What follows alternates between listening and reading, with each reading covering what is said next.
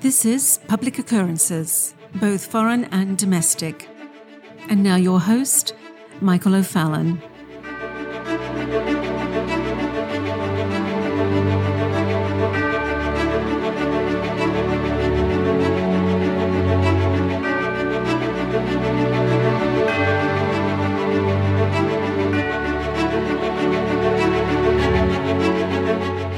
So why sovereign nations?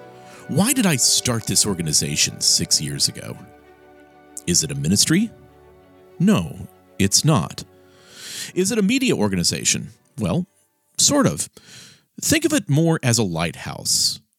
And also a civilizational Rosetta Stone, where you first heard of words and phrases like critical race theory, intersectionality, the Great Reset, the Big Sort, the global brain, the Belt and Road Initiative, integralism, and integralismo, and many others. Where you first heard names like Klaus Schwab, Jacques Derrida, Michel Foucault, Walter Rauschenbusch, Yuval Harari, and Dom Helder Camara. And possibly where you were first introduced to 6 years ago to Dr. Jordan Peterson, Dr. James Lindsay, and Dr. Stephen Hicks. Where I have endeavored to warn about what is to come before it was ever a worry in your mind. And I started doing so when it was risky to mention any of the issues that are now being spoken about on a daily basis by pundits all over the world. 6 years ago, it was risky. And for many of you who have been listening since 2017, much of what I was warning about seemed unbelievable. And I think every year or so, it's necessary to take a few minutes to remind my listening audience and supporters, and especially the thousands of new listeners that we've picked up over the past few months, remind everyone just to clear up any sort of adversarial purpose confusion of the reasons why I started sovereign nations. This is important because as the rhetoric of accusations and motivations are being thrown about by those attempting to grift off the movements that we reluctantly started 6-7 years ago, well, intentions need to be made clear.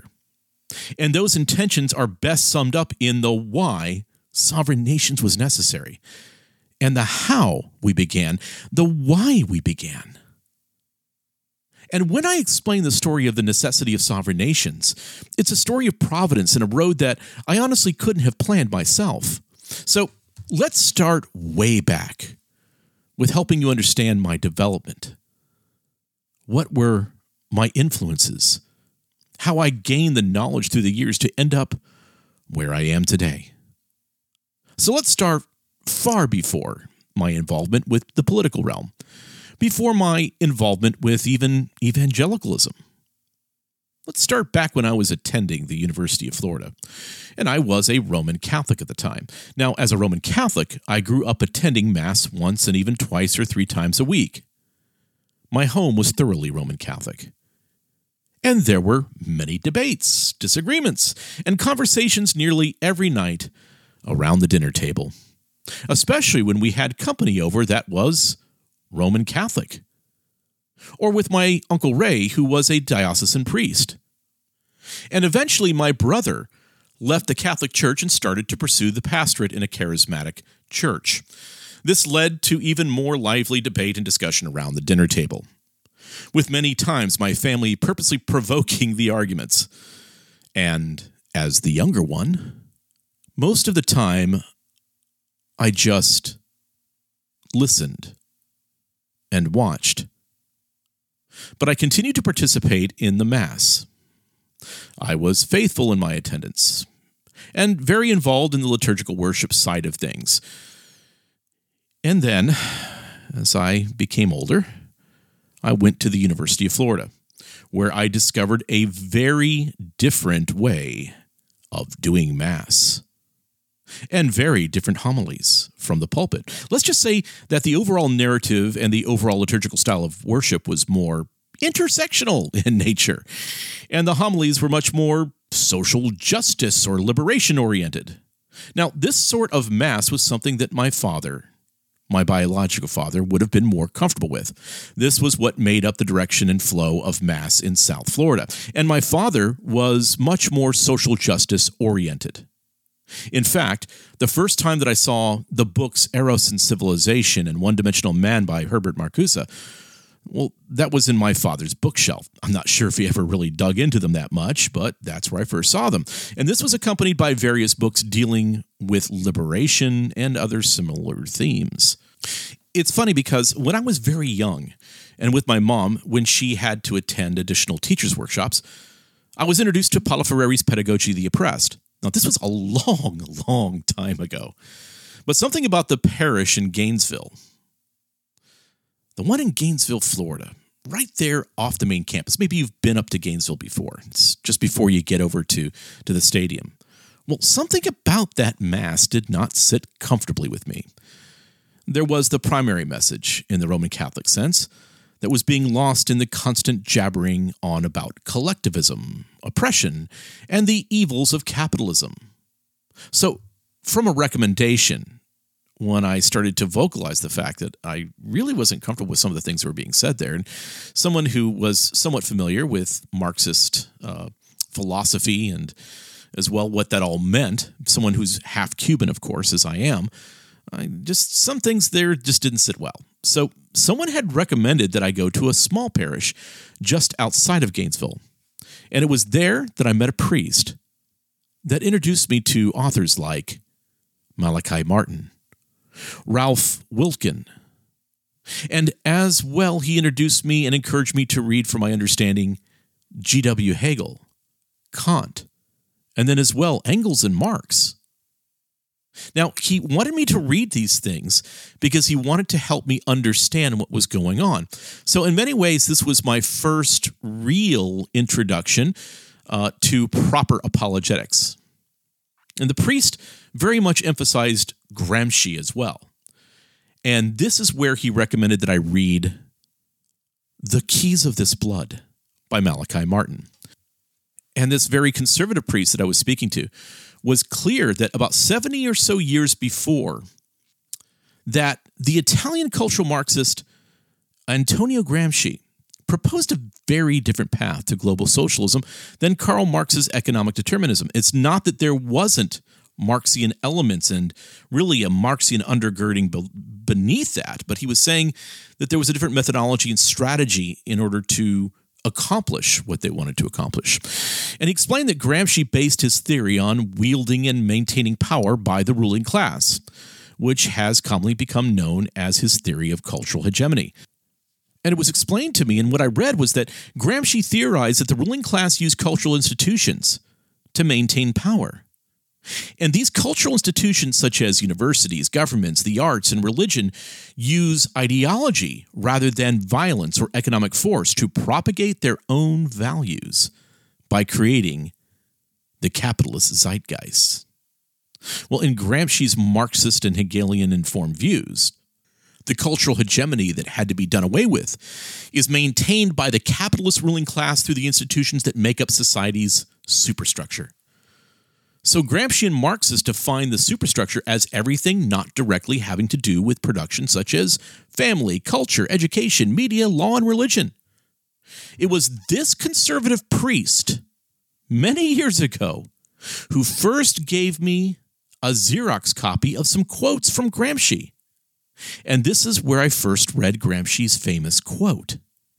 Quote, "Socialism is precisely the religion that must overwhelm Christianity.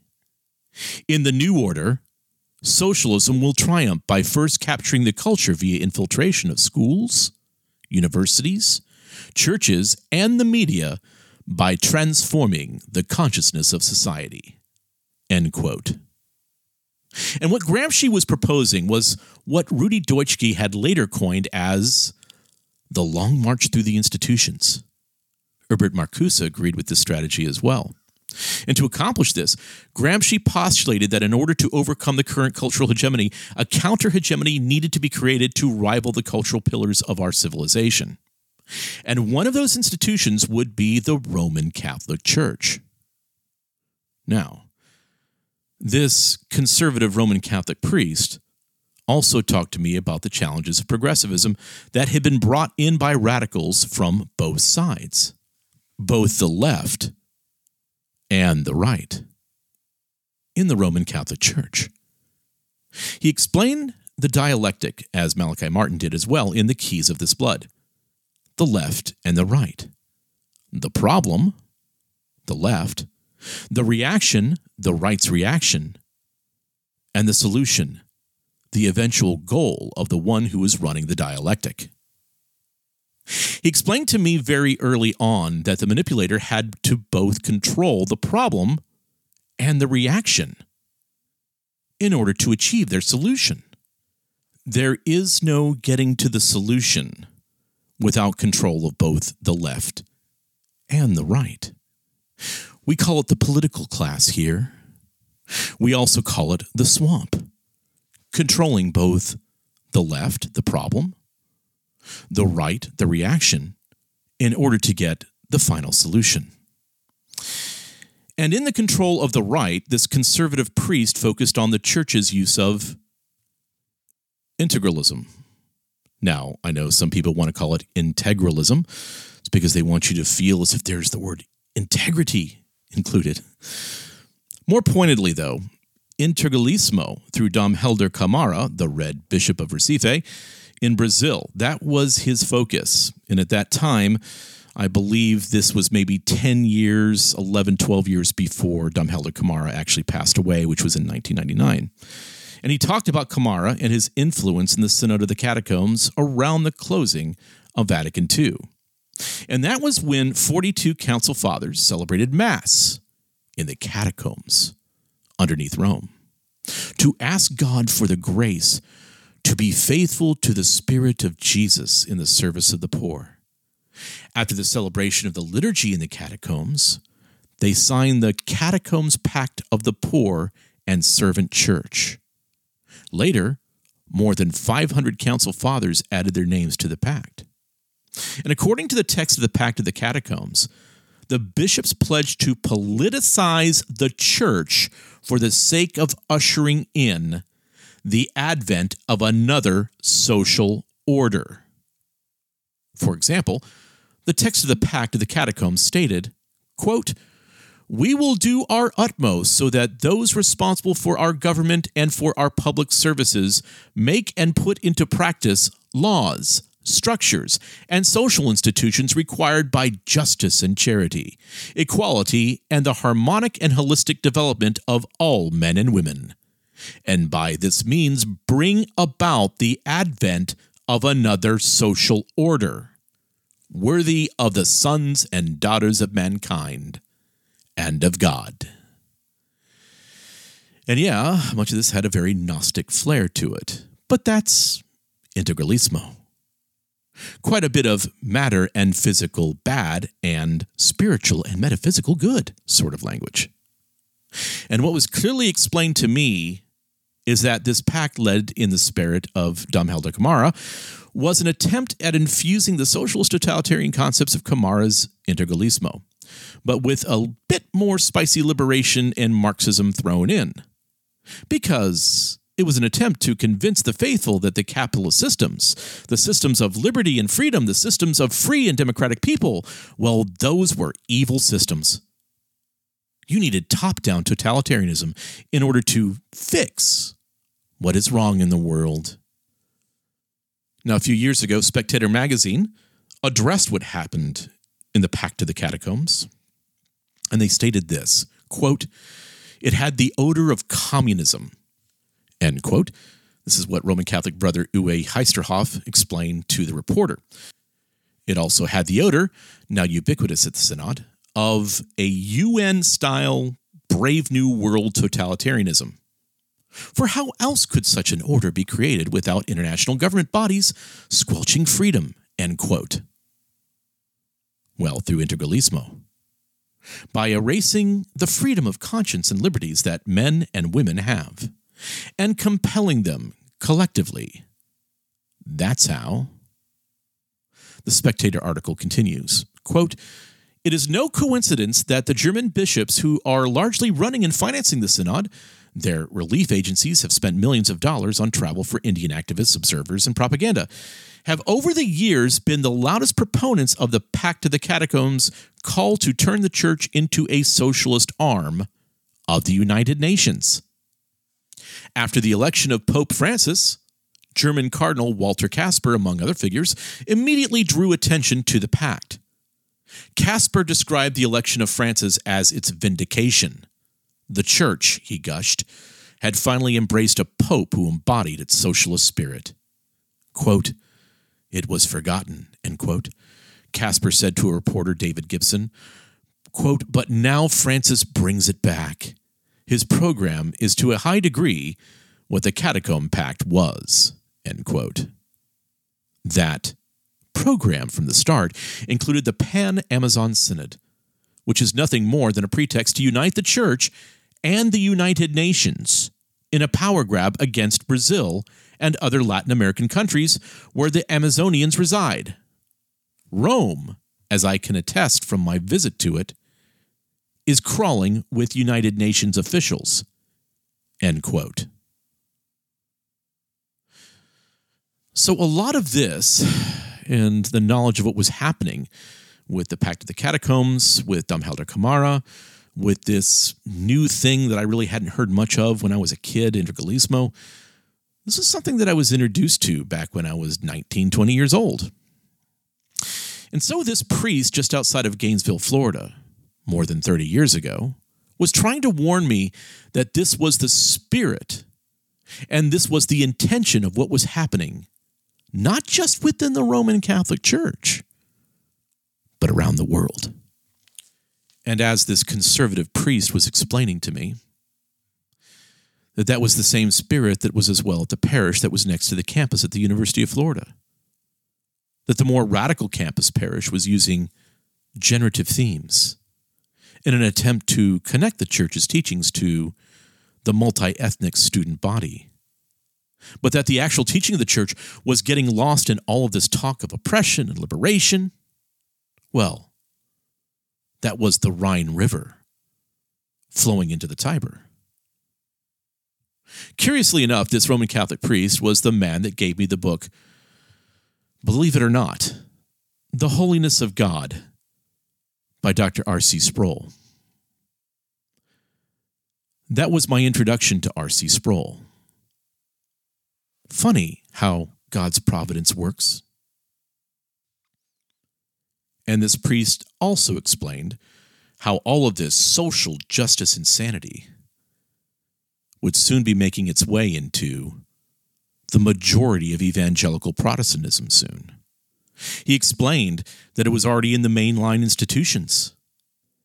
And I had sort of already started to see that to some extent in the Methodist Church that we attended when we were on vacation during the summers in Elkton, Maryland.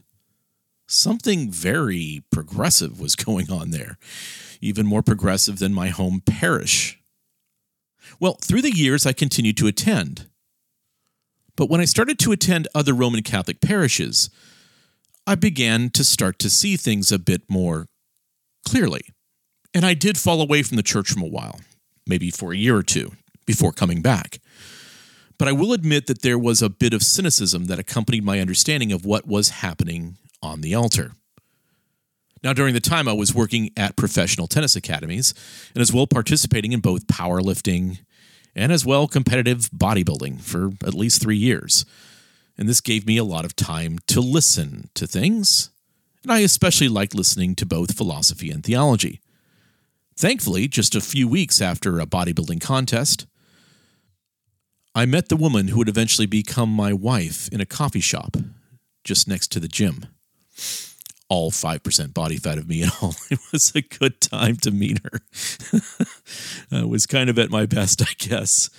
And so I eventually attended Bible studies with her at her Baptist church in Clearwater, Florida. Specifically, Calvary Baptist Church in Clearwater, Florida. And through listening to Renewing Your Mind with Dr. R.C. Sproul, and then from driving to and from the tennis academy, and through reading apologetics on all sides of the issues, but ultimately through the conviction of the Word, through Bible studies in Galatians and Ephesians, I understood that I was a sinner in need of a Savior, and that there was nothing I could do to save myself. I was dead in my trespasses and sins, and that there was one perfect Savior who had taken my sins with him to the cross. And I received Christ by faith. Now, if you know me, it wasn't long before I was teaching Sunday school, which I think, by the way, pastors, I would suggest at least a year or so before unleashing even your most articulate proselytes on your congregation. But this was my passion, and I began to see something, especially when it was announced later that year that the Billy Graham Crusade was coming to Tampa Bay, and that we at Calvary Baptist Church were going to be the main church headquarters for the Billy Graham Crusade. I began to see things that I had seen happening in the Roman Catholic Church. All the social justice, progressivism, liberation theology nonsense, all the compromising. Well, all of a sudden I was beginning to see a lot of that same language being used in Presbyterian and Baptist circles. Like, word for word, the exact same thing. Action for action, the same sort of rhetoric in conferences. It's like I was living in 1988 all over again. So as a young whippersnapper at 29 or 30 years old, I decided to arrange a debate between some balding guy with no fashion sense named James White and a Roman Catholic apologist, Robert Sungenis, on the thesis of papal infallibility. Because I understood that this is where the heart of the issue would be. Is it the scriptures that are authoritative, or is it a man who is authoritative over the scriptures? The pastor of my church was supposed to moderate the debate, and even though I tried to prep him with how he would need to moderate a modified Lincoln Douglas debate, I, by the way, have extensive debate experience from high school and college, well, he failed miserably. So this began the tradition of my moderating all the debates that I was arranging. And with every debate, I would also hold a conference, and the way that I would pay for all of this would be to as well hold a cruise with Dr. White or with others in the conference. And that is how the industry side of things for me got started in the travel and transportation industry. And my wife and I gave sacrificially for the sake of having debate after debate and conference after conference. I believe that James White was the man that God had appointed at the time to handle almost all the issues that were being brought to the church. And I really didn't see the rest of evangelicalism or Reformed evangelicalism taking on any of these issues without any kind of scholasticism, research, or clarity. And that is where many of you that are older would have become most familiar with me, let's say 15 years ago. I was the man moderating a good portion of Dr. White's debates from around 1999 to 2019. And yes, I was also the guy who was trying to subsidize almost all the costs for the debates and the conferences myself. And I believe that God has richly used those efforts. We had all sorts of debates through the years with Roman Catholics, Muslims, atheists, Jehovah's Witnesses, progressive Christians, open theists, and so on and so on. And the weird thing is this. Outside of John Shelby Spong, we all got along before, during, and after the debates. We made the debates happen. I moderated fairly and impartially. I think the opponents would say that that was the case. We had our conferences, and we moved the ball in regards to opening the right kind of disagreements and debates with those that we have disagreements with. Please note that this new generation seems to have a problem with being able to do that with those that are not participating in their Neo-Knight Templar-like crusades. But as long as I was doing these conferences and debates, and I was doing now multiple large cruises, tours, and conferences, and many other ministries and organizations who had attended some of our events and cruises stated to us that the products and services that we were providing were far superior to the other organizations that were supplying cruises, tours, and conferences. And they started doing business with us as well. And not just to toot my own horn, but yeah, okay, I will. The services that the Sovereign Alliance and Sovereign Cruises supplied, it's a far superior product to any other service provider that you can find. We really have no benchmark competitors. And so also, we started to get a tremendous amount of corporate and political business as well. We have international freight companies that we provide our services to, political organizations, medical and healthcare providers, all sorts of affinity groups of various stripes. And before too long, we had a whole lot of business. And at the same time, I started to be asked to be on different boards of directors and boards of advisors, not just in ministry, but also in the corporate world. And I was also asked to advise in many political organizations, and as well advise candidates, which I've been doing quite a bit of, and this would be from around 2006 to 2011. And, well, that is where I started to hear a lot of things that were, once again, rather familiar. Statements and comments being made all around me, with certain big money donors and ministries, in corporate boardrooms and travel industry meetings, and in the think tanks and boardrooms of political organizations that I was interacting with during this time. They were all saying very familiar things, just like I was back in that conservative priest's favorite lunch spot all over again in the late 1980s, listening to how there was a need for a new social order, how everything was going to be changing, and there was going to be nothing that we could do about it. So we had to go along with these changes if we knew what was good for us. And as I have said many times in the past, I heard this from travel and transportation CEOs, from major hotel brand CEOs. I heard this from Chinese connected billionaires like Ronnie Chan and many others. And I heard this from men who had powerful positions in Christian ministry, but they gave the same message wrapped up in gospel-y Christianese that had to wrap some sort of false evangelization model in the script. Somehow shove it in there with all your globalism, from people like Ed Stetzer. And again, I heard what Ed Stetzer said to us at Jack's Place at the Rosen Hotel, just weeks after hearing the same thing from a Chinese billionaire oligarch who was part of the World Economic Forum, Council on Foreign Relations, and the president of the Asia Society. Kind of weird, isn't it? That I'm hearing this from everybody. And that they were all saying the exact same thing. That's odd, don't you think? And we were now all being asked to play a role to help make this entire thing happen. And you didn't want to step out of line. You had to be with the program.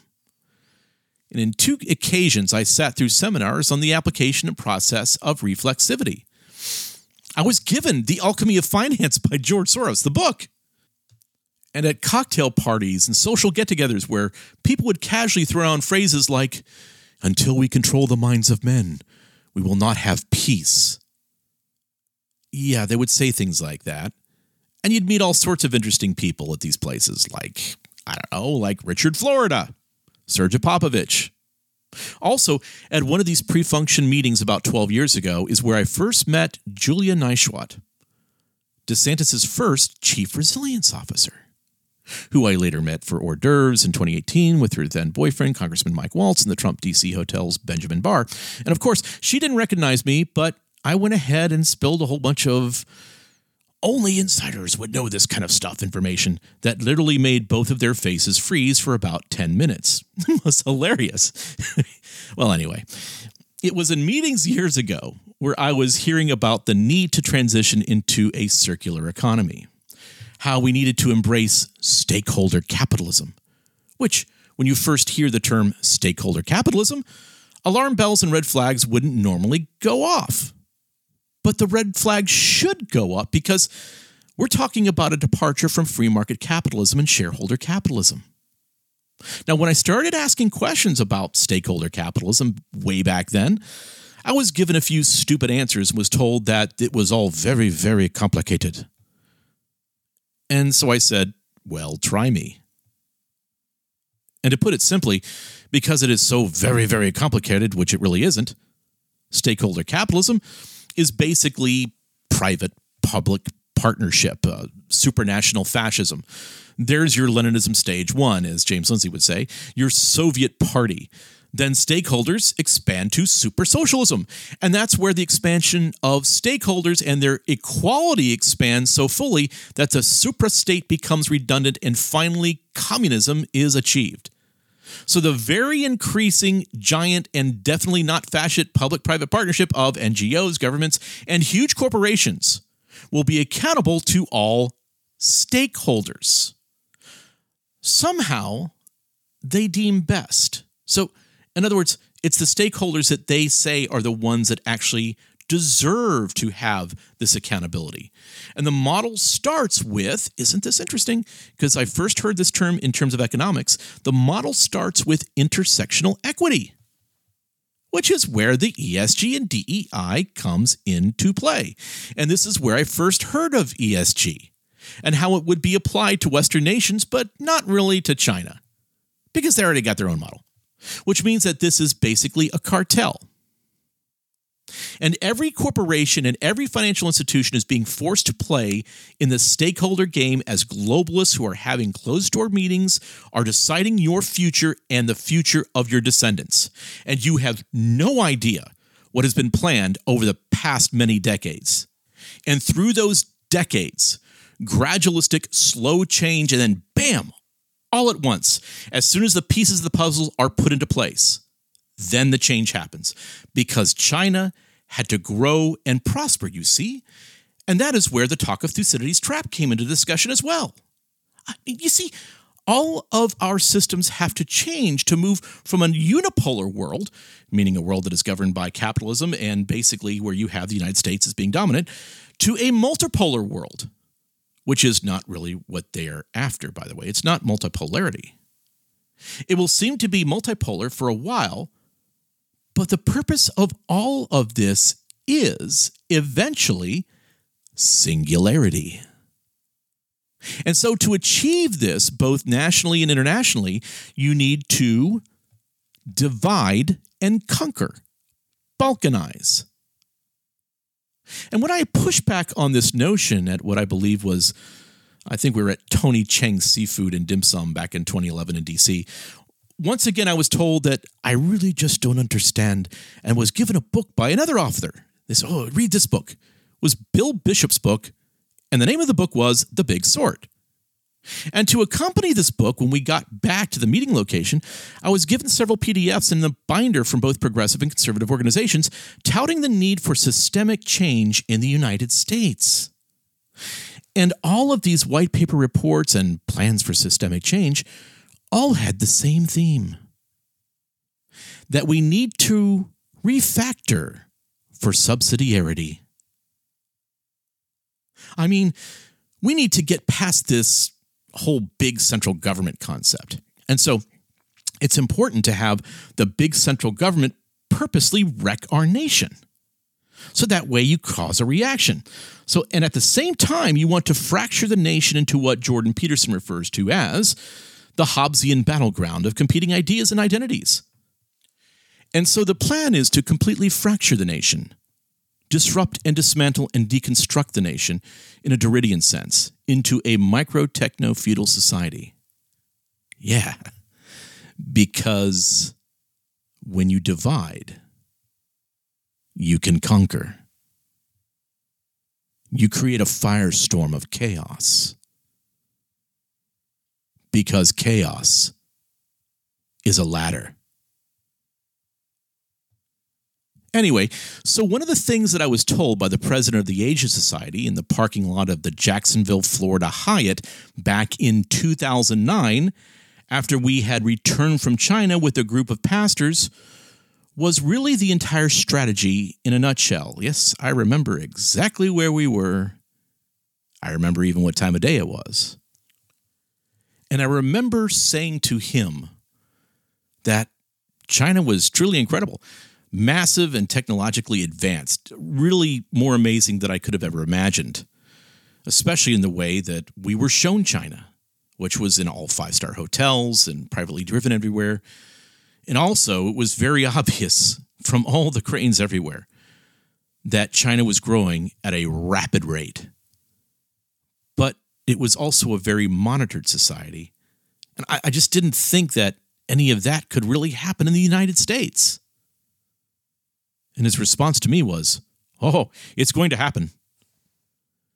And then I ignorantly stated this. I said, "It won't happen here. We have a constitution." And he stated that there were two ways around the Constitution. Number one, identity politics. Number two, public health. And golly, you know what happened just about 5 years after that time that he had told me that? Was that he and his younger brother gave $500 million to Harvard to start the T.H. Chan School of Public Health, which is where you will see the synthesis of public health and identity politics. And that's where our current CDC director, Rochelle Walensky, came from. Please note that for future reference. But when you first see the term identity politics, what would probably come to mind is critical race theory, or all the accompanying ridiculous insults and accusations of white supremacy and white privilege. What you don't take into account is that in a coordinated effort to disrupt a nation, the strategizing party must control the entirety of the process. Let's go through this again. All stages of problem, reaction, which then leads you to the solution. So you first introduce the problem, all forms of radical Marxist identity politics, from critical race theory to intersectionality to radical feminism to queer theory. You get these radical Marxist identity groups to start talking about their own national identity. You have them create their own flags and even have their own anthems. You add all of these into a large pot, turn up the heat to a boil, and then stir the pot. Next, after about 5 to 10 years, you add the reaction or the neo-reaction ingredients to the stew. The reactionary groups pushing back against the race Marxism, the radical feminism, and the queer theory, you really get them fired up. And you as well create a catch-all pit for the reaction, for their violent sometimes reaction, for their passionate reaction. Sometimes a reaction that's saying, well, we need to split away and create a national divorce. Or we need to create our own techno-feudal societies. And you create this catch-all pit and you label it Christian nationalism. And you add them into the pot as well. Then you turn up the heat on the stove a bit more and stir the pot. Because your end solution in the problem reaction solution game is a new social contract out of the violence, chaos, and burning ashes of what was America. And complete control after everyone tears one another to pieces. And ladies and gentlemen, I have been warning about this for a long, long time. And it's amazing to me to see men that I have been warning personally that this would be the way that this would go, to see some of them jumping into this now. But in the new social contract, you see, we need new ideologies to be introduced to create new, more equitable, fairer narratives by using critical race theory and intersectional approaches to financing. How we had to reach a net zero carbon neutral world and eliminate waste and excess for physicalness and transition into the digital green economy. And as well, how objective truth needed to be replaced by truth that works. How we needed a nonviolent Great Reset that would basically take the place of what would happen in the destruction of a world war, that would allow us to usher in the fourth industrial revolution. And that if the crisis after crisis would arise, and if the dialectic can be played properly, then we can enter a new age that respects our commitments made at the Rio Summit way, way back in the 90s. That can help us to meet our Agenda 2021 targets and allow us to have a more managed and efficient world. A world that had to be in lockstep together in making these decisions. Yeah, I received that PDF in a binder in 2011 as well. Lockstep, that is. These sorts of things were the constant talking points in nearly every closed-door conference that I was a part of for geopolitics with the travel industry. And as well, it happened in our meetings that we were running for other organizations that were geopolitical in nature, where you had all sorts of folks in there, folks that were either past with the State Department, current with the State Department, former ambassadors, people that were involved with the World Economic Forum and all sorts of other NGOs. They were all in there too. Now, along with this, in certain contexts that invoked folks that were associated with these organizations, AEI, Asia Society, LIPO, and others, the discussions would center on how I could be used, Mike O'Fallon, to help build bridges of trust with faith communities. You see, because it is important to have faith communities involved to bring the spiritual and relational side into these necessary changes over the next 20 to 30 years. And see, because we do have the governmental side ready to make these top-down changes, and we have the corporate and financial sector to implement these changes, we need faith, or the church now, to help facilitate and guide people's passions and responses to these critical but necessary paradigm shifts in society. You see, because especially in the United States, we really need to move to what we could call the big sort. The fracturing of identity groups in more manageable techno-feudalist societies. You got to keep them separated, as the song goes, where we prevent a full national uprising against these changes. And this will benefit those communities and allow for the technocrats to make the necessary systemic changes that will eventually be imposed on smaller communities. But if those communities rise up, they will be small enough and powerless enough that they can be dealt with quickly, because they won't be unifying together as a large nation. And as I have said, guys, you gotta look, I've been trying to explain this for so many years, that it's all part of the same thing. The whole purpose of sovereign nations was to replace their fake, false reaction. That the reaction would come from us, who understood what was going on and could explain it. Unfortunately, there's a lot of people that have now decided to say, okay, we're going to explain it too, but we're not going to talk about who and why and what. No, they're just going to talk about CRT and not talk about what's behind all of this. And we've got to get back to the causes of things. But I digress. But as I was just saying, back in 2011, one of the ways that the social scientists had devised a scheme for dealing with counter-revolutionary uprisings was to begin to funnel conservative Christian passions into what they were calling at the time Christian nationalism. And you might remember 6-7 years ago with folks like Russell Moore and Beth Moore and other people that were saying, oh, Christian nationalism is a huge problem and so forth. So they were already creating the operational preparation for the environment, as well getting the intelligence agencies and so forth geared up for this. And more or less the same system that the progressive left making these sweeping changes was using, the three-legged stool, the corporate, government, and faith three-legged stool. Well, you had to do the same thing on the right, because both of the systems were both the same systems, but from different perspectives. But if you can have the left advocating for an integralismo type of system, and you can have the right actually advocating for the same thing, then you play both ends against the middle. But it was important to have both sides abandon the old constitutional system that would protect inalienable rights and liberalism. Yeah, classical liberalism, which was the main problem that they had, is individualism. You had to move towards collectivism. And this system, as I have mentioned many times in years past in my podcast, my live presentations, is called integralism. And we're going to get more into that in the next few weeks. Because you can have integralism, again, on the left, and you can have integralism on the right. But both systems are in contradiction to constitutional principles. You can start with soft integralism, with neo-integralism, but eventually, once you reject your old system And as that new system becomes the norm, well, eventually you just have integralism. In other words, right? It's inch by inch.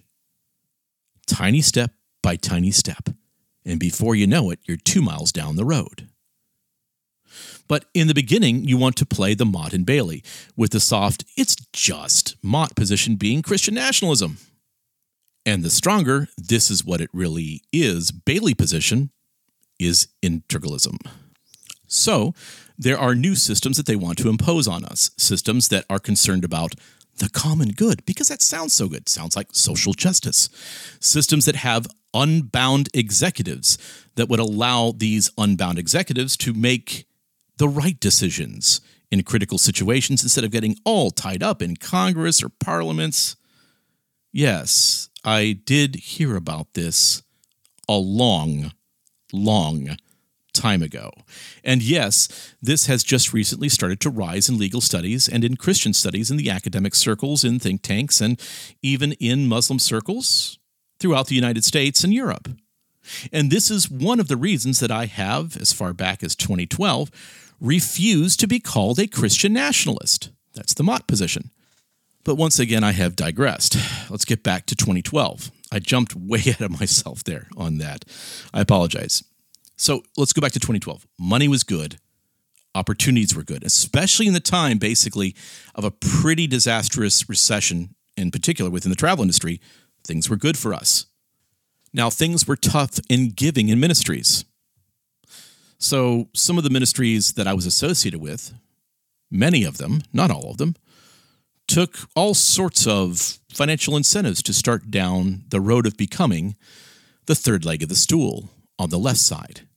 They were going to become the problem in the problem reaction solution dialectic.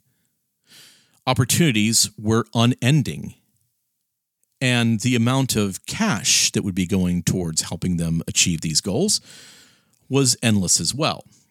So I'm looking around me, and all sorts of ministries and men that I had respected had jumped onto this financially lucrative bandwagon. And that was the deceptive part of it. You see, I respected a lot of these men in their ministries, and I tried to counsel with several of them. And many gave me the same answer that all money is God's money, which to some extent is true, but it isn't attached to God's favor if you're receiving it from a pimp, who is asking, by the way, this pimp, for you to lay down in the bed of compromise as they spray $100 bills all over your back. That just makes you a prostitute. There was a moment when I knew that all of this had to end, and that I had to break away from all of this. And that definite moment happened in 2013, and I walked away from a lot. And I received warnings as I left. And I tried to call men around me to explain to them what was going on.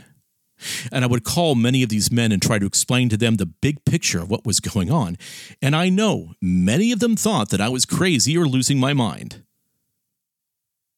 But they know, if they remember back to what I was saying to them then, and how it's all happened, that I wasn't.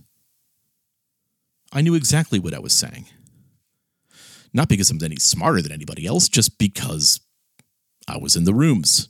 I received the documents. I know what to read. I know exactly what they're doing. And I know I may have said too much in 2012 and 2013 when I started talking about brain implants and the loss of cognitive liberty. But yeah, I had heard that as well in one of the meetings that I was in at the Wilson Center. And I know it sounded crazy. And I guess if I were in their shoes, I would have said, well, I'll pray for you, Mike, and hung up the phone. But guys, before we go any further, and I know some of you are listening, I tried to warn all of you. I spoke and warned most of the men that I thought I could trust that were in ministry. Heck, you can ask, and I'll drop a name, Chocolate Knox. I started talking to him about all this stuff back in 2012 when I think I was getting ready to leave. I spoke to James White and Rich Pierce at Alpha Omega Ministries about this at length. Heck, I even tried to talk Al Mohler out of it years ago. But on the other end, I was talking to congressmen about it. I was talking to corporate CEOs about it all over the world. I spoke to Nigel Farage about it at length. I spoke to several MPs about it. I spoke to Marianne Maréchal, and at one time she was called Marianne Maréchal Le Pen, about it as well. And I even tried to talk her out of integralism. A great meal, though, at the train station in Paris. Very good. I think it's a Michelin star, but it's fabulous. I tried to warn. And as I saw the warning signs of a no return coming, I begged men in corporate industry, in governmental leadership, in ministries and Christian ministries to stand up and fight this thing. But no one back then wanted to stand. I will give credit where credit is due. Brandon House, and many of you have many disagreements with him, could see something that was coming and was warning about it. Tom Littleton could see something coming and was warning about it. J.D. Hall could see something coming and was trying to warn. But no one else, those that we think of as those are the men who are watchmen of the walls at our seminaries and our big parachurch ministries, no one else would stand against what would be a dialectical, diabolical, Marxist invasion into the church, into our corporations, into our financial systems, into our governments. No one. No one in education, in the media, on both sides of the political aisle, and especially not, and this is where you would expect someone to stand, especially not in Christian ministries. I just wonder sometimes if many of the men who have gone into ministry are the ones that have had the softest spines. Because I've watched this over the past 20 years. They're protective, vindictive, stab each other in the back. There's very, very few men that I would almost consider trustworthy within ministry. No, even the best of men didn't want to touch the issue with a 10-foot pole back in 2015 or 2016. Because in doing so, it meant that everybody else was going to be against you. As a matter of fact, they were still having conferences with the men who were boldly teaching critical race theory and infusing their congregations and students with a critical consciousness. The Mullers, Devers, Ligon Duncans, Russell Moores, and Ed Stetzers of the world. My goodness, I mean, the majority of articles and videos on their seminary websites were full of critical race theory and anti-nationalism and support of embracing global citizenship. Now, that was just 5 or 10 years ago. That wasn't that long ago. And so I started speaking up. I was kicked out of the Reform Pub. I was kicked out of other forums. And when I went back to men that I was close in ministry relationships with, and I begged them again, still no one wanted to take this on. So in 2016, I was sitting in an old wooden pew in a 300-year-old church in London when I pretty much had it confirmed in my mind. I don't want to get charismatic about this, but it was a confirmation in my mind that it was going to have to be me. And I didn't want it to be me. So, and I'm not being Christological here, guys, but it's like you start playing, if this cup may pass from me. And I'm not trying to make that equal to anything that the Lord went through, believe me, because he carried my sin as well. But I really didn't want it. So the decision was made, though. I put it off. I kicked the can down the road. I admit it. The decision was made in the Jumeirah Hotel in Frankfurt, Germany, which, by the way, is on the site where the original Rothschild Bank was actually erected back many, many years ago. I made that decision there that I was going to do this. And I didn't want to compete with my clients at WorldNet Daily, so we were going to partner to build this with them. And unfortunately, WorldNet Daily hit some difficult times. And so it was up to my team and I to build this organization while we were leading tours, cruises, and events in Central Europe in 2017. Oh yeah, and Alaska as well. We were there too. But not a lot of men in the corporate world would stand with me. No one that was even anywhere near this issue within evangelicalism would want to stand with me on this. Well, there was somebody that would stand with me, and that was Ambassador Alan Keyes. And his attitude was, and still is, Let's do whatever it takes. And I told many of the men who were at the heart of building the woke renaissance in the SBC and evangelicalism that I was going to light the fuse that would eventually start the movement against what they were doing. I directly told Dr. Mohler this in 2017. So you guys can't, unfortunately, you can't come to me and say, oh, well, he's been doing this and stabbing everybody in the back. No, I tried to warn everybody. This was what needed to happen. And in the dismissive arrogance that accompanies evangelical elites, these people dismissed my pleas to turn another direction. Most of the men who would later author books against CRT and social justice 2 years later wouldn't stand with me either. So we just decided that we were going to put on our first conference. This is in the midst of all the work that we were doing overseas. So literally from nowhere to somewhere to start this push against the Marxist tide, against encroaching authoritarianism. And on October 31st, 2017, at the Trump International Hotel in Washington, D.C., I invited Dr. Jordan Peterson, Ambassador Alan Keyes, James White, and others to come as we would light the fuse to halt the progress of radical subjectivism. James White said that he would come and speak at the first conference that we would hold on these issues, and he did. And Dr. White's message from the conference was Martin Luther and the dangers of sacralism. And if you have not heard that message, you should. And of course, Dr. Peterson's defining message was the Marxist lie of white privilege. And as a whole, with myself and Summer Yanger and other speakers, we took on subjects that others were afraid to touch, that now everybody's talking about, but nobody would touch it then. But 2 months earlier than that, I held a conference at sea with WorldNet Daily where I took on progressivism and the move to infuse the church with critical race theory and queer theory. I also went very deep into reflexivity.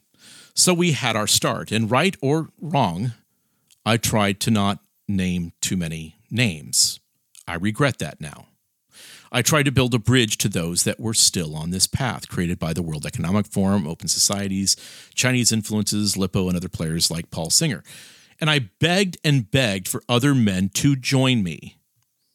But unfortunately, after those men doing a cost and benefit analysis, most of those men thought it was too costly to join in and trying to save the church from Marxist ideologies being infused into the body of Christ by the church's own pastors, theologians, and leaders. I mean, someone might not invite you to speak in chapel again if you oppose what Al Mohler is doing by bringing in critical race theorists and progressives to teach at Southern Baptist Theological Seminary. I mean, Ligon Duncan might not allow you to speak at his next conference if you criticize his hand-picked protege named Jamar Tisby, or he might blackball you as he opens the African Christian Studies Institute in Atlanta that focused on liberation theology and CRT. You see, it might cost you. So there weren't many standing around me in 2017. And even those that had some knowledge of what was going on stayed silent. And so I got used to standing alone. And I decided to march on because these men that called themselves pastors, leaders, and theologians were so concerned about what their fellow pastors, theologians, and Reformed Christian celebrities were thinking about them.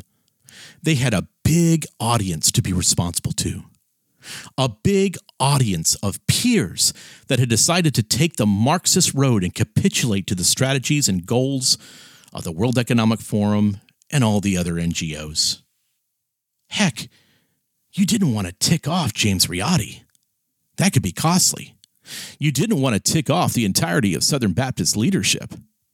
You don't want to tick off the entirety of the Gospel Coalition. You don't want to be blackballed by nearly every evangelical seminary in the United States and Europe. You see, you have a big audience to play to in Reformed evangelicalism, and you had better please that big audience. And for me, I had an audience of one. And he is the only one that I am playing to. I also know that I need to protect my family and your family and my nation. And I knew, and I still know, what is coming. And yes, I have taken great risks to continue for the last 6 years in bringing you the facts about what would be coming and how we must respond. Well, after about 6 months, the arrogant neo-Marxists just couldn't keep their masks on. And so you first had the massive race Marxism festival known as MLK 50 with Russell Moore, Beth Moore, John Piper, Matt Chandler, and all sorts of other almost Christians discovered who tried to begin the struggle session in evangelicalism. And then shortly thereafter, you had struggle session number 2 at T4G with Moeller, Ligon Duncan, Mark Dever, David Platt, and others, continuing the same infusion of Hermetic Gnosticism into naively trusting Reformed evangelicals. By the way, I'm not exaggerating. Not one bit. And it was during that time that I called some men that I thought I could trust in Reformed evangelicalism and received some rebukes for jumping ahead. But I did call one man that I had been speaking to and basically said, we have to do this. We have to provide clarity and provide an answer. And that man equally shared the same concern. And that is where the statement on social justice and the gospel began. It was supposed to originally be in Atlanta, by the way. But briefly, I will say that the statement was not as strong as Josh Baisarai and many others would have liked the statement to be. There were eventually too many hands in the pot. It should have sharper teeth. There were also men in Dallas that had no intention in signing the document. But it was eventually released after some delay. And it did start a conversation. But here's where my first mistake was. I trusted that the Reformed and evangelical men would do what was necessary to cleanse the church of the charlatan elite evangelical leader class and kick them out of their positions. But no, that's not how politics work in Big Eva. No, so many men still desire to be liked and be celebrated than to demand truth and holiness. Because there are times when action must be taken, and the only action that many of these men would eventually take is action that would bring applause and accolades to themselves for being courageous, when they should be doing whatever is necessary to remove the cancer from the church. And that is what has made them susceptible to manipulation from the next threat that I warned them about that would be coming. Because I warned everyone that the threat would be part of the dialectic, the problem-reaction-solution game. And for the grand puppet masters behind all of this mess to achieve their solution, they had to manipulate. The problem being the radicalization and Marxification of all society. Then they had to manipulate the reaction, the radical, angry call to aggressive crusader-like responses to the problem, once again, planned long ago in the proposal to fracture society and for the refactoring of subsidiarity to eventually get their solution, the remolding of the world into the next singularity-minded social contract after the previous way of life has been burnt to the ground. A resurrection of sorts, you could say, a resurrection into the technocratic, algorithmic, autocratic integralist age, an age of authoritarianism, but very much with religious authority. That's always been part of the plan. I've been warning about this for years. And the trap of the pre-prepared reaction was the creation of a rabid neo-reaction centered around the MOT term, the very friendly term, the very acceptable, embraceable term of Christian nationalism. And this is why when Jack Jenkins of the Religious News Service contacted me back in 2019, and this was, by the way, right after several of us met with Al Mohler and Danny Akin, and I guess Al figured out finally that I was kind of the organizer and information provider of the entire movement. So, although I did tell Al, I did tell you 2 years previously what I was going to do, you just didn't believe me. But anyway, well, when Jack Jenkins contacted me in 2019 to write a hit piece on me, he kept on trying to insist that I was a Christian nationalist. He wanted to paint me so badly as a Christian nationalist, and he wanted me to embrace that term. And I kept on refusing. He even says that in the article. I mean, Jack Jenkins was being pretty insistent, and I was refusing because I knew exactly where all of this was going. I told him explicitly that I was not a Christian nationalist. Now, Jack in his article tried to, again, in so many weird ways, try to find a way to still fit me into that definition. But then he also said something that was even weirder that ends up now being a badge of honor, attempting to tie me directly to one of the reasons for the rise of Jordan Peterson. Well, I appreciate that, Jack. Thank you for making that mistake. But anyway, I told all of the men that were around me that had been with me, let's say in Dallas and other places, to not use the term Christian nationalism. I explained why I used the term nationism as I did in my interview. I have explained this time and time again on Twitter and on social media that Christian nationalism is the term that was used to describe those men and women who are neo-reactionaries and calling for the secession or separation of the United States. And I tried to explain, this is 4 or 5 years ago, that this is where they would try to funnel anybody that had a concern about what was going on with the problems that were facing us. But Christians now are doing just that. Because most of the more aggressive crusade-oriented conservative types have never seen a giant gaping hole with a snake pit at the bottom that they didn't want to jump into head first. And so now they're jumping. But it's important to understand something else. Sovereign nations was never intended to be a ministry. That is why we have subjects that we deal with all over the political, geopolitical, corporate, and cultural landscape. And while I am by conviction a Reformed Baptist, I expected that the men that I trusted would not just close their eyes and pretend the job is done. Just because they published a book or spoke sloppily about CRT at a conference. I expected them to regain their position as watchmen on the wall.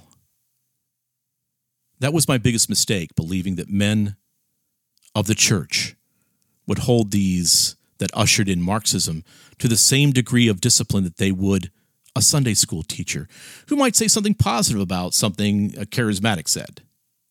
No. The Sunday school teacher will likely never teach again. But the neo-Marxists and the Marxists who brought all this parasitic corruption into the church, just give them time to reinvent themselves. Because there are different weights and measures for Reformed evangelical leaders, especially if you are attempting to collect honorariums and want others to speak nicely about you. So all of the corrupt men who created this disaster in evangelicalism are still in leadership in evangelicalism. Nothing has changed. Maybe a few musical chairs have been exchanged, but there has not been one case of repentance or discipline because they are the political class, and they just can't wait for the opportunity for more power.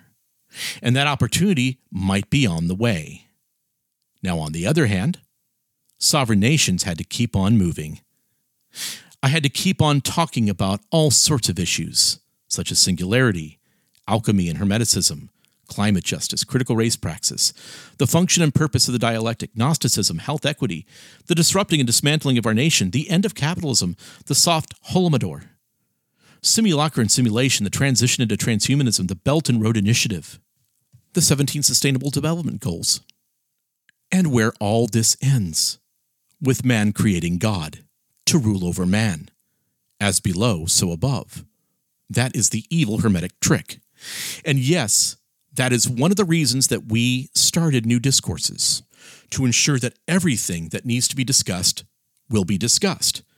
Because evangelicals are still sitting around barely understanding CRT while being shoved into the next dialectical process, while insisting that those that were responsible for CRT in the church stay in power. Which means the next big deception is already on our doorstep. As a matter of fact, it's already in our churches. And this is what we discussed in our last conference in Phoenix. I am here to give answers to everyone, not just the Reformed Evangelical Church. Catholics, Muslims, Jews, Buddhists, Mormons, atheists, all listen to and read our material. And each need to individually confront the parasitic cancer in their own affinity communities. But where we have the greatest weakness, brothers, and where there is the greatest threat to the rest of America, is where the lampstand is being removed and replaced with a fake crusader's helmet and sword. and where Nazi jurists are being praised as the ones with the right perspectives in a twisted authoritarian utopia. This must be stopped. Men and women everywhere must recognize the deception around them. Christian leaders who see the deception and the creeping cancer of sacralism, who have been silent until now, need to speak up. Because once again, you turn over the keys of the kingdom to these monarchists, there will be no getting those keys back. There can be no losing this, because we must win.